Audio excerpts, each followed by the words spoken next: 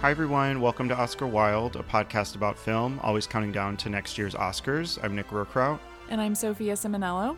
And today we'll be talking about George Miller. I think he's been one of the more eclectic directors we've had as of late, but I think just his entire filmography. So we'll be talking about a few of his movies and getting into his newest film that was just released, 3,000 Years of Longing. Yeah, I'm excited to talk about George Miller. These films, what a mix we have here. Many of them feature some sort of talking animal. We have a number of categories at the Oscars represented, and I'm excited to dig into 3,000 Years of Longing. I know this was one of our most anticipated movies of the year, and before we even get into it, I have to say that last night I saw this movie and my theater was sold out. And I think people are excited. You know, this is his follow-up to Mad Max Fury Road, which was such a major hit at the Oscars, and we tease this every time that we're not going to be talking about this movie today because it gets its own episode. But yeah, I think people were really eager to get back into theaters and see whatever Miller had cooked up, and he did not disappoint. It was crazy. It was a wild experience for sure. It was definitely a grand movie, and I think a lot of that press out of Cannes and waiting for that release did help this, which is amazing. Most of his movies do really well at the box office, so we'll get into all of these fun facts, and we'll start off with 3,000 Years of Longing and then get into chronologically his nominations at the Oscars. So that includes Lorenzo's Oil, Babe, which he did not direct. Just to clarify, he did direct Babe, Pig in the City. Masterpiece. And then we'll be covering Happy Feet at the end. So a little bit about Miller, just getting into him as a filmmaker a bit. When I think of him, I think of someone who really goes above and beyond. Whatever type of film he's making, you know you're going to get his exact vision, for better or for worse. He's very uncompromising as a filmmaker, and we can talk about this specifically when we get to Lorenzo's Oil, but I thought it was really fascinating to learn that he was originally a medical doctor. Like, he went to med school and then decided to make a short film with his brother, and the film was so graphic and people didn't really know what to do with it that it was actually entered into a film festival as a documentary because the violence was so visceral. Yeah, he kind of transitioned from med school into filmmaking because he wanted to tell stories. And I read this in Blood, Sweat, and Chrome, the book by Kyle Buchanan, and it was just so fascinating. One, to read about his life and his story, his transition into film, but how so early on he had started envisioning Mad Max Fury Road and the journey through the Mad Max saga and how these characters and the movies evolved with Hollywood and as audience reception and critical reception changed. And all of these films became a great starting point to all of these other features that he did. And he took so many of those beginning elements. And I think what he does really well is approach a grand scale and these universal themes. Like, literally, we start Happy Feet in the universe looking at planets and take it into these bizarre yet relatable stories with these characters and animals or whoever we're watching anyone can relate to. And I think that's really fascinating as a director to have these wild visions and then to go from talking animals to this desert scape and just the most incredible action car sequence that we have in history. So he has so much breadth, and I love that it started in Australia in the deserts there as a doctor. Like, who would have thought? Is that inspirational to you as someone in the medical field who loves movies? Believe me, it's constantly on my mind. Oh.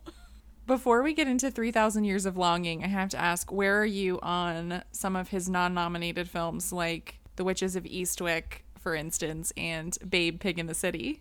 I really need to watch Babe, Pig in the City. I don't know if I ever have, and you can talk about it when we do Babe. I feel like we watched The Witches of Eastwick pretty recently, almost as like a double feature with Death Becomes Her. I don't know why I remember this, but I didn't realize it was him. Why did we watch this? I have no idea, but no, I did like that one as well. Yeah, it's fun. The cast is just too good to pass up, really. It's weird, but you can't turn down a film with Cher, Susan Sarandon, and Michelle Pfeiffer. Like, that's just gold. I love Babe Pig in the City. It's one of my favorites of his. It's probably my second favorite after Mad Max Fury Road. What? Yeah. And that's like known as such a wide flop. So that's Yes. so surprising. It's incredibly polarizing. Like, there are people who you can talk to who will say, like, this movie, absolutely not. It deals with things that are way too complex and out there for a movie about a farm animal. But I think that's why it works for me and why I like it so much. So yeah, so he's a filmmaker who weirdly, like, I don't list him as one of my favorites or a filmmaker I'm always excited for, but I think that when you're watching a George Miller film, you always know that you're going to get him rather unapologetically. Yeah, I really do appreciate that. Let's use that to transition into 3,000 Years of Longing, his most recent feature. This premiered at the Cannes Film Festival. Description here: a lonely scholar on a trip to Istanbul discovers a djinn who offers her 3 wishes in exchange for his freedom. This stars Tilda Swinton, our mother, and Idris Elba. I know we both were so excited for this movie, mainly because it was Miller's follow-up to Mad Max Fury Road, which we both really like, and we will watch Tilda Swinton in anything. And this is no exception to that. But I'm curious because you saw this a day before me and you would not post your reaction. You would not tell me how you felt about it. You knew I would look, and that's correct.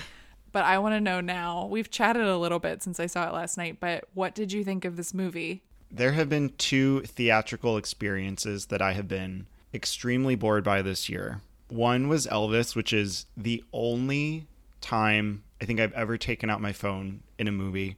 It was also an empty theater. I was like, what else am I going to do besides watch this? I remember that because you texted Like an Isabel hour and me where into- you were in the movie, and we were like, what is going on here? Something must be horribly wrong that you're on your phone. And I did not take out my phone for this film, but there is something that just did not work for me here. And to all of those people who were at Cannes who were raving about this movie, talking about it being the first Best Picture nominee of 2023, I will never be listening to you ever again. Do you remember the Tree of Life comparison that was made? No. And Yeah. good thing I didn't. Sorry to bring that Absolutely up again. not. There is no way that this is showing up in Best Picture. Well, I had very high expectations coming out of Mad Max Fury Road.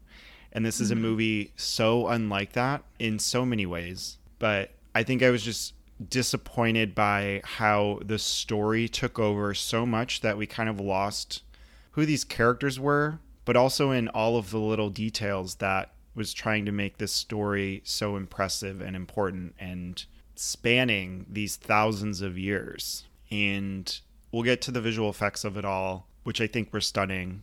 But I don't know if it was like the dynamic between Tilda and Idris, or again, like how their relationship evolved. There are just so many things I'm a little confused about. But again, it also is so unlike Miller and like such a new story for him.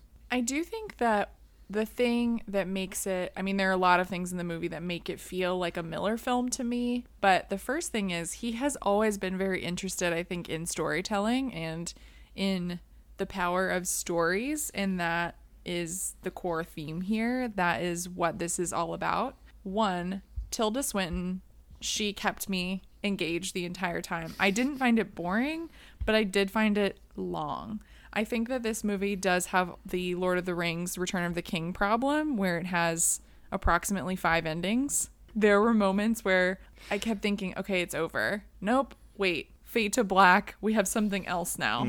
Wait, okay, 3 years later. It just kept going and going and going. So that was an issue for me. I don't think it knew exactly how to tie it up, but I did like the final shot. I did think that that was very Miller with the soccer ball. I also really love like history and mythology, and I found that I got really sucked into the premise of the story of this woman who, I mean, her name, Alethea, means truth in Greek, which is just like a cheeky little nod to the fact that a lot of the stories she tells are tall tales or fairy tales or myths. They're things that can't exactly be proven. And I liked that. And I like how she goes to this conference and she's this academic. She's very type A. I think Tilda Swinton also plays this role really well. And when Idris Elba comes on screen as this djinn, I was like, oh my gosh, this is just cool. Miller, these visual effects. He's massive. And the thing about Tilda Swinton too, she's a very tall, elegant woman, and she looks small next to him, which I loved that. Where the film didn't reach its potential for me was that we spent too much time, I think, in these stories, these flashbacks from the djinn. They were so long to the point where I was just kind of missing Tilda and Althea, this character, because my favorite scenes in the movie were the scenes with the two of them together. And I know that some people are commenting that like they didn't have chemistry or they could have gotten more out of their relationship, but I wanted more scenes with just the two of them because we start out so strong with her, and then all of a sudden it's just about these very long meandering stories. Yeah, as we learn who this djinn is and where he came from and how he was stuck in this vessel for so long and how he came back into being and the three wishes, these stories took so long. I thought that this was like becoming the movie. And then we would flip back to him with Alethea, and then we were waiting on her three wishes. And then that wasn't happening. And then she, who is this pretty reserved person, she starts just unloading on this guy and like who she is and what she struggles with and how she doesn't want to give him his wishes because it could come back to bite her. So I think I was just confused in how it started as like, okay, you get three wishes. And then she's like, no, we're not doing this. And this whole part functions as like a one set, two person movie, which again threw me off, not in a bad way, just like very unexpected. And I liked that it was very dialogue heavy between them. I think it works. Like she's really good at that. And so is he. But again, the story that was happening just felt like it wasn't going anywhere. I needed some push. And then, yeah, we start like changing settings and she's back in London and we're with the neighbors, but then he can I meet love the neighbors, by the way. That made no sense. Like it was from a completely different movie, but it was textbook out there Miller. Like they made me laugh. That was a good. Oh yeah. Those bigoted old ladies. I was like, this is crazy. Where do they come from? Yeah. So they meet him and then he leaves and then he comes back to her throughout time and she writes her story. I don't know. It floundered for me quite a bit. Yeah. I also just, the thing that kind of bothered me was that in this final story, this final flashback where you have this woman who he spends a lot of time with who wants to acquire all of the knowledge in the world. Miller uses some visual tricks to compare Tilda's character Althea to this woman from the past. They have similar leg twitches, the way that they are obsessed with acquiring knowledge, and the way that they use these like visual cues to signify that these women are similar. It sort of upset me in a way because there's always this thing where it's like women can't have it all and a woman can never be happy without a man or without some kind of companion. Like knowledge isn't enough, your career isn't enough. And I feel like the story could have gone further if Althea realized that like maybe the love in her life was something that wasn't a relationship or that was something that she already had but she didn't know how to find it yet. Like I would have appreciated that a little bit more than if it were just this like straight up fairy tale about her finding an unlikely companion in this djinn. Like I think it had potential to go to a different place than where it ended up going. And it just took so long to get there where there wasn't enough payoff for me. But I will say that, you know, a story like this, I feel like I do sort of have to champion like as many issues as I had with the movie and as many things that I liked about the movie. I feel like we'd never get stories like this that are clearly, you know, made for adults, that are unique, that don't pull their punches. especially because I started to think about this in the beginning of the movie when Tilda Swinton's character is presenting at that conference and there are all these superheroes up on the screen. I sort of looked at that as Miller's little wink towards where we are right now in the film industry, even as, you know, these types of stories that people are interested in. And he found a way, I think, to put his own spin on a fantasy tale, put his own spin on a story about characters that are, you know, as old as time and historical. And I do think that the visual elements were, I mean, they kept me very entertained. They were fun. Some of them were a bit strange and made me even uncomfortable, but I think that was sort of his point as well. Yeah, I liked that scene where she's talking about mythology being such a core of the past and where we've come to today with science and how everything is proven to a point where like this is the only way. And the way he plays with both of those things here, I think speaks to who he is as a person too, knowing his background in science and enjoying these fairy tales, these exotic stories that he tells. To their relationship, you also mentioned why the ending of them walking into the sun was like too much for me, is that she, like in her basement, she compartmentalizes the men in her life, and she had her ex-husband in a box and she put the djinn, his cloak, all of his things in this other box, and she kind of set it away. You know, this is her past. And now, yeah, we get that cut to 3 years later, which was absolutely too much. I think I'm pretty sure I sighed at that moment. And then we see them together and she's like, oh, he comes back from time to time. I think why I usually like his stories, well, whether I like the movies or not, I think they're engaging, is because within the first 5 minutes, you know the issue. Like, he's great at establishing the story, where you're going, and what you're going to end with. He does this with Lorenzo's Oil, which we'll get to, Happy Feet, Mad Max Fury Road. You know within the first 5 minutes the characters, the problem, and how it's going to be solved, or the journey that they're going on.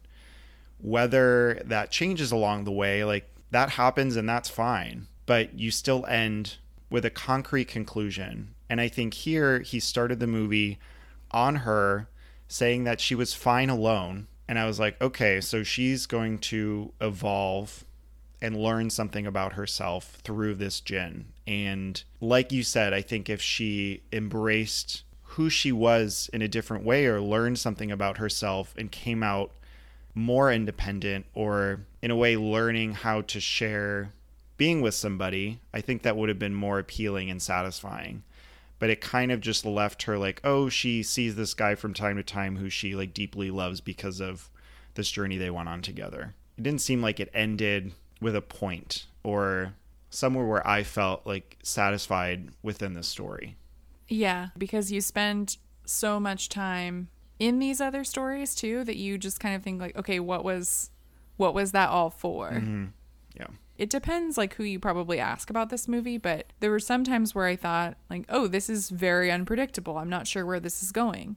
But then when it doesn't really seem to go anywhere, you just kind of think to yourself like, okay, what was the point of spending all of that time back in those stories besides to just prove, I suppose, that people have been longing for a very long time, for thousands of years, that it's a tale as old as time. It's a very common story, but to just prove that things haven't really changed, what is the point of that?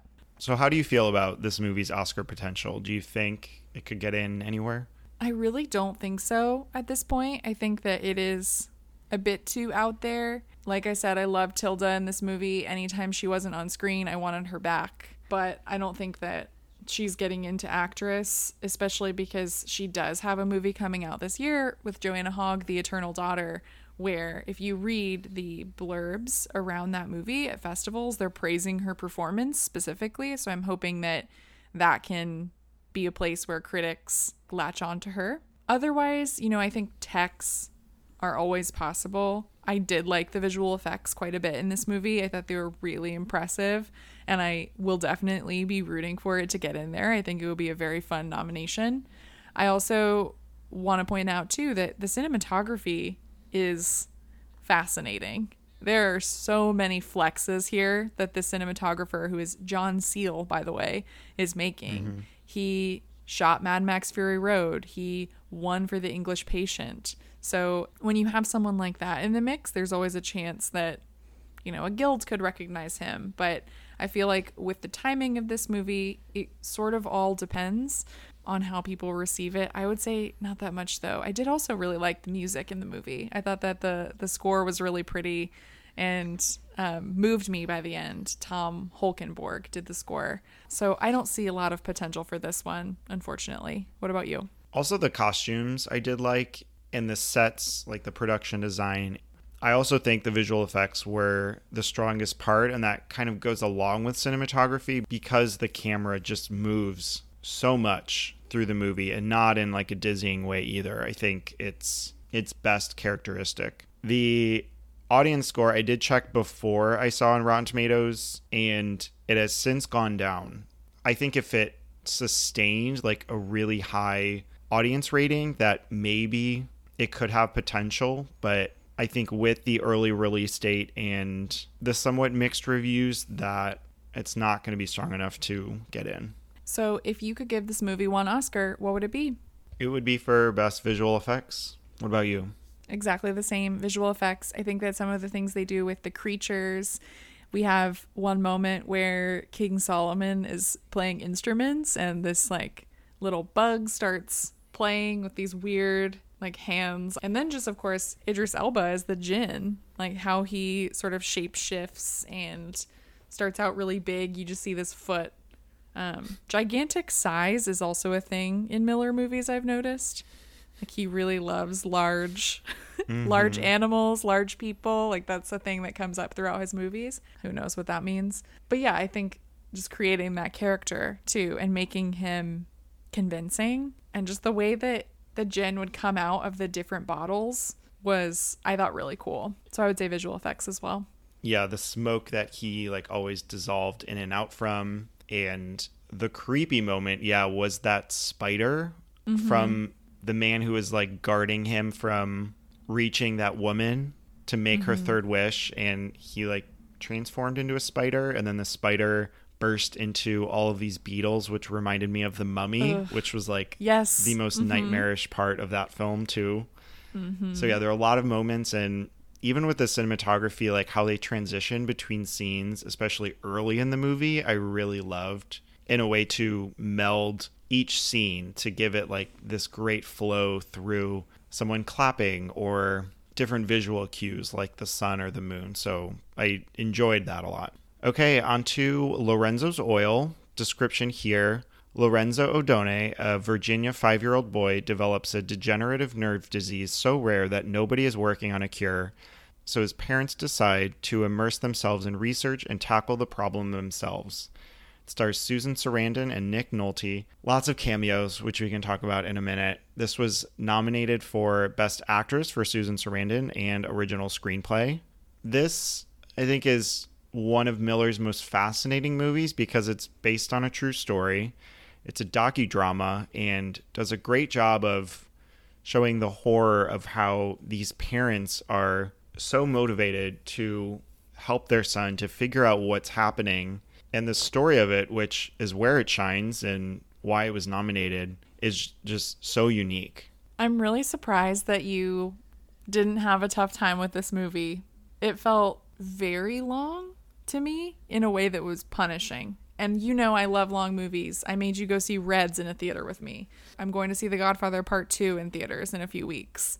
Like I love a long film, but this just didn't need to be that way to me. I do think that the ideas in the film about science and belief are particularly interesting. That's what I liked the most about the movie. I think the soundtrack is also a choice. But yeah, I mean, there are a lot of complexities here where he, again, though, uses this heightened visual style, which I really appreciate. And I do think that Susan Sarandon is very good. It's just an odd choice for a movie, but it does connect, I think, to his past as a doctor and his training as a medical student, which I think makes this like a key entry in his filmography. It's almost like how to really know him as a filmmaker and a person is just combining the subject matter here and the style of the film. The issue that I had with it, I would say, besides the pacing, though, was just Nick Nolte. The choice to cast him as an Italian doctor. What are we doing here? That fully took me out of this movie. He was giving like Russian accent, but Italian. And I couldn't fully understand anything that he was saying. That was definitely the hardest part for me. And yeah, I did not have trouble with this movie. I think it is awfully long at 2 hours and 18 minutes. So I think if it was cut down, you still could have gotten all those aspects of them reading through research papers and going to the library and everyone kind of rooting for them and starting to get in, helping them as well without losing interest. And yeah, I definitely think by the end of this, I didn't really care to see all of the like true stories at the end like come through and say, I'm Billy and I've been using Lorenzo's oil for, it was like, okay, it's over. Great. The thing about this movie, though, that I did like also, so you mentioned the cameos, seeing Laura Linney appear in the first 5 minutes, you know, maybe it was a bad thing because then I got excited for what the rest of the movie could maybe bring for me. But it was fun to see her. It was fun to see Becky Ann Baker from Girls. My two were Margot Martindale and Ann Dowd, a very young Ann Dowd. I was like, wow. She always appears in these movies, too, that are so hyper serious as this young mom or this like very strange character. It was good to see her and Margot Martindale, who I think a lot of people confuse, actually. Think they're the same person. What? Yeah, based on the work that they do. Yeah.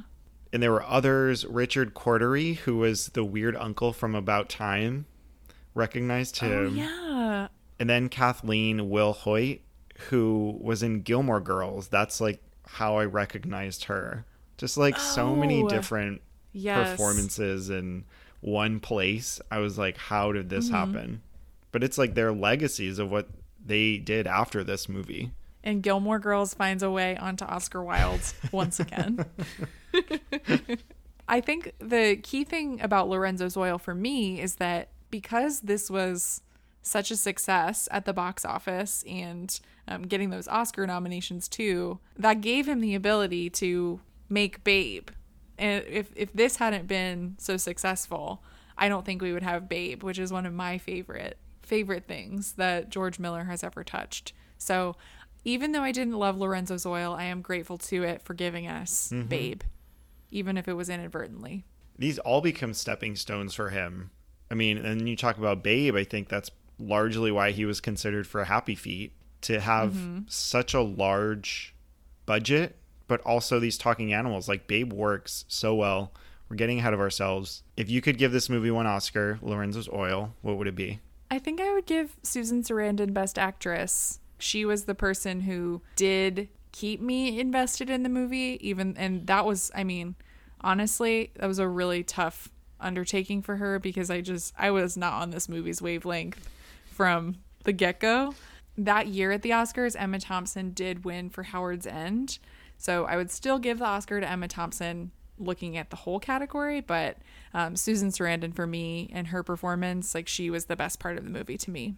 What about you?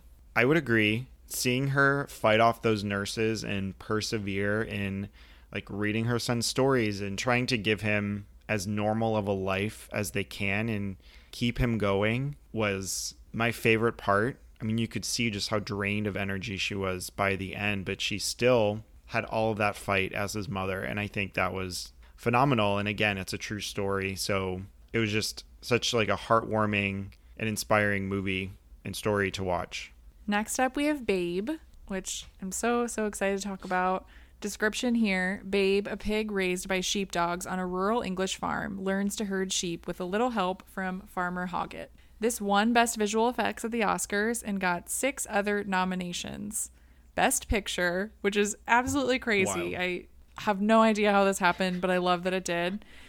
Best Director for Chris Noonan, Supporting Actor for James Cromwell, Adapted Screenplay, Art Direction, Set Decoration, and Film Editing. What do you think of Babe? When did you watch this as a kid? Was this like a staple for you, or was this something that you came to later? I had seen this as a kid, and this is probably the only time I rewatched it, but seeing certain scenes, I was like, oh my God, I remember seeing this. And this had to have been 20 years ago. So that like nostalgic feeling coming back was insane. His ending line, like, that'll do, pig. Like, it's not just from Shrek. And the bow ram you. Like, watching that, I could remember. It was just so cool to revisit this. And the themes of all of these talking animals on the farm, like, this is the Miller that I love. Because he takes this simple idea and turns it into, again, things that anyone can identify with. Like, Babe is this pig that wants to be a dog but can do everything, and the other animals don't like him for that. But Babe finds a way to befriend all of these other animals and find a way to help the farmer out. Like, it's just so heartwarming to watch. But also, you learn about all the horrors of farming and like all of the pigs going to like pig heaven, and that they'll get to go there one day too and live in paradise. But they don't, I mean, he learns later on, but it's just awful. That beginning is so dark. It's so dark. But I love this so much. Yeah. What do you love about it? Yeah, so it's so funny first that you said the bow ram you part was stuck in your head, because that had collapsed in my brain. I completely forgot about that. And I used to watch this on repeat as a kid. This was like one of our movies we would watch all the time, which is crazy because it's so dark. But we loved Babe, and that was a line we would say all the time. My parents were probably horrified. It's so weird. But once I heard that again, I was like, oh my God, I remember this. But it's funny because I was talking to my mom this week, and I told her that I watched Babe, and she told me that this was one of my first movies I ever saw in a theater. Aww. She and my grandma took me when I was 2 years old. Oh my gosh. To see Babe in a theater. And I asked her if I was well behaved, and she said that I was really well behaved, which I don't know if that's a lie or not, but yeah, she said I was so into it. And I remember that, like, that feeling of wonder and magic that comes from this being like based on a storybook. Like, that comes through so well. I think this movie tonally is just spot on, and it feels like one of those movies that can work for kids, even though it's really dark. I mean, obviously it worked for both of us like very well when we were kids, but it also worked so well for me as an adult. These darker themes of community and of understanding and of trauma, really, that can happen, and how that can alter the course of your life and what you're able to do. Thinking of Rex and why he wasn't this prized champion dog because of an experience that he had, and how Fly, she takes Babe under her wing, and how he's this sort of outsider, this little piglet, but how he finds community and family within this family of dogs. Fly and Rex, they don't treat the sheep kindly at all. They treat them pretty horribly, like saying they're so dumb and they're stupid and like they know better, a way that some people talk about other groups of people. You see that here manifesting with the animals, but Babe is able to sort of, because he was so misunderstood, he is able to find ways to communicate with them in a way that the dogs couldn't, or maybe they could, but it wasn't as effective in the same way. So I really like all of the themes that are at play here, and I do think like the talking animals hold up so well here. Mm-hmm. The visual effects are amazing. Not only the mouths and like how they got that to work, because it still does. There's no CGI issue today. It really looks like these animals are talking, but also how they get the animals to move and like blocking them so well. That is just a feat in its own right. And part of that is why the movie works really well. It's just you're wondering half of the time, it's like, how do they corral the animals, let alone like this pig corralling sheep in a field? Like, amazing. Yeah, I have no idea like how they got this to work. And all of these animals too, like these little piglets, they grow so quickly. So I was reading, they had to have so many pigs on set constantly at a time because they were just always growing and changing, and shoot takes a long time. But I love that they were able to make this film so creatively, and it's also just, it's fun. I feel like the camera work here and some of the close-ups that we get of the humans in particular are really funny. Specifically, I would say of Hoggett's wife and the character that she is. Like, she's just pure comic relief. And for so long, like James Cromwell, I just knew him as Farmer Hoggett from Babe. So any movie that I saw like later in life, like LA Confidential or even watching American Horror Story, I was like, this is the farmer from Babe. This is not right. Let's just talk about where it was nominated. Like, this had 7 nominations. Like you said, like, how the hell did it get in picture? To have 7 is like a big deal. And having those like big 5 categories of like picture director, acting in general, and screenplay, but also technicals, I think that just shows how much widespread love this movie had. Right. And you would never think of a movie like this today. Like, let's say a somewhat subversive family film came out. It makes a lot of money. It does really well at the box office. It does well critically. I mean, you and I would not be predicting it to get Oscar nominations in major categories, especially in a year when there were 5 nominations. Oh, like, this absolutely. is a year 5. And you know what? I'm going to say it here. Like, it would probably be my winner. I think Babe is better than Braveheart. It's definitely more unique. Winning for visual effects is completely deserved. The art direction as well. Like, I love the way that the farm is designed, and I love the farmhouse and all the little details within, and even Hoggett making that dollhouse. Like, just little props like that. It just gives such a warm feel to this movie. And again, it adds to that storybook quality. Like, you feel like you are, not just because of the cards that are placed within telling us where we are in the story, but you feel like you just opened a book, like a children's book, and stepped inside. Yeah, totally. So if you could give this movie one Oscar, what would it be? I think it would be for screenplay for Miller and Noonan. Part of the background for this movie is also discussed in the Buchanan book. And this really was a dual effort from both of them. And I think what they accomplished, everything we've talked about, the story, how well it works. I mean, just seeing that on a $30 million budget, this made $250+ million is phenomenal. So for them to do all of this, for it still to hold up today, 4 kids, 4 adults, is, I think, so telling and so impressive and so deserving. What would you give it?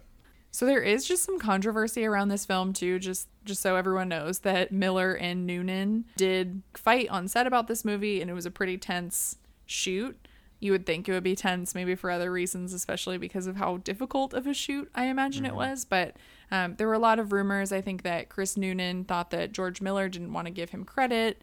Miller, of course, denies this, and he says that he essentially like told Noonan what to do. And Noonan was, you know, he wanted to make a movie in his own way, I'm assuming.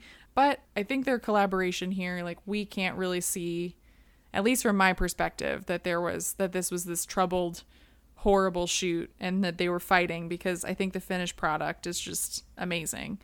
But I agree with you. I would also give this movie adapted screenplay, because I think that it would be a really unique screenplay winner. And like I said, everything I've said before about transferring this story onto the screen, it feels so warm and lovely and like a children's story, but they are also making a lot of decisions here that are really cinematic. And I think writing a script too that has dialogue for animals has to be very challenging, and making them not just convincing as these characters of their own, but as avatars for the human experience in a way.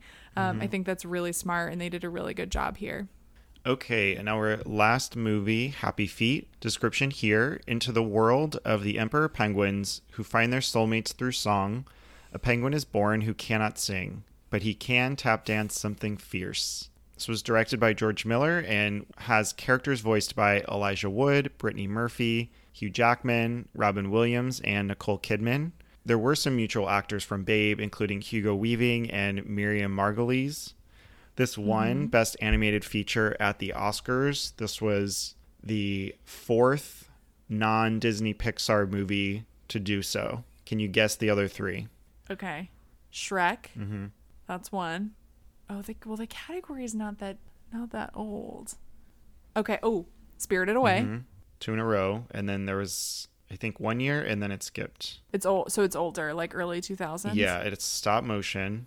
It's not Fantastic Mr. Fox. This is a movie that we like, or like a creature that we like. Is it Were Rabbit? Yeah. Wallace and Gromit? Yeah. Oh, I love that Good one. job. Yeah. Oh, that's good. I love Wallace and Gromit. Happy I got my trivia. So, Happy Feet. What do you think about it? Did you like it? Did you see this before? I did. I saw it when it came out. I think this movie is absolutely deranged and unhinged.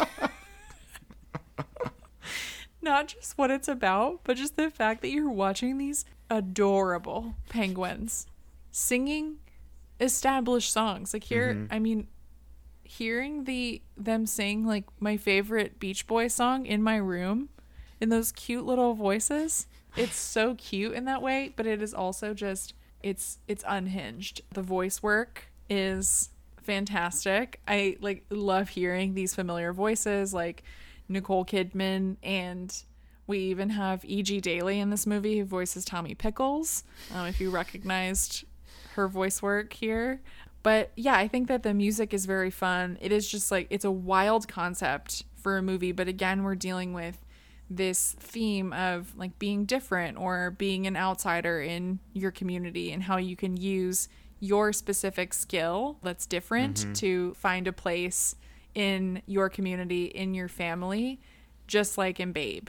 So I liked the correlation there, but I don't think that this movie is as successful as Babe for me. I looked at the box office and was just utterly floored. Unreal. And this wasn't even the highest grossing animated feature of the year.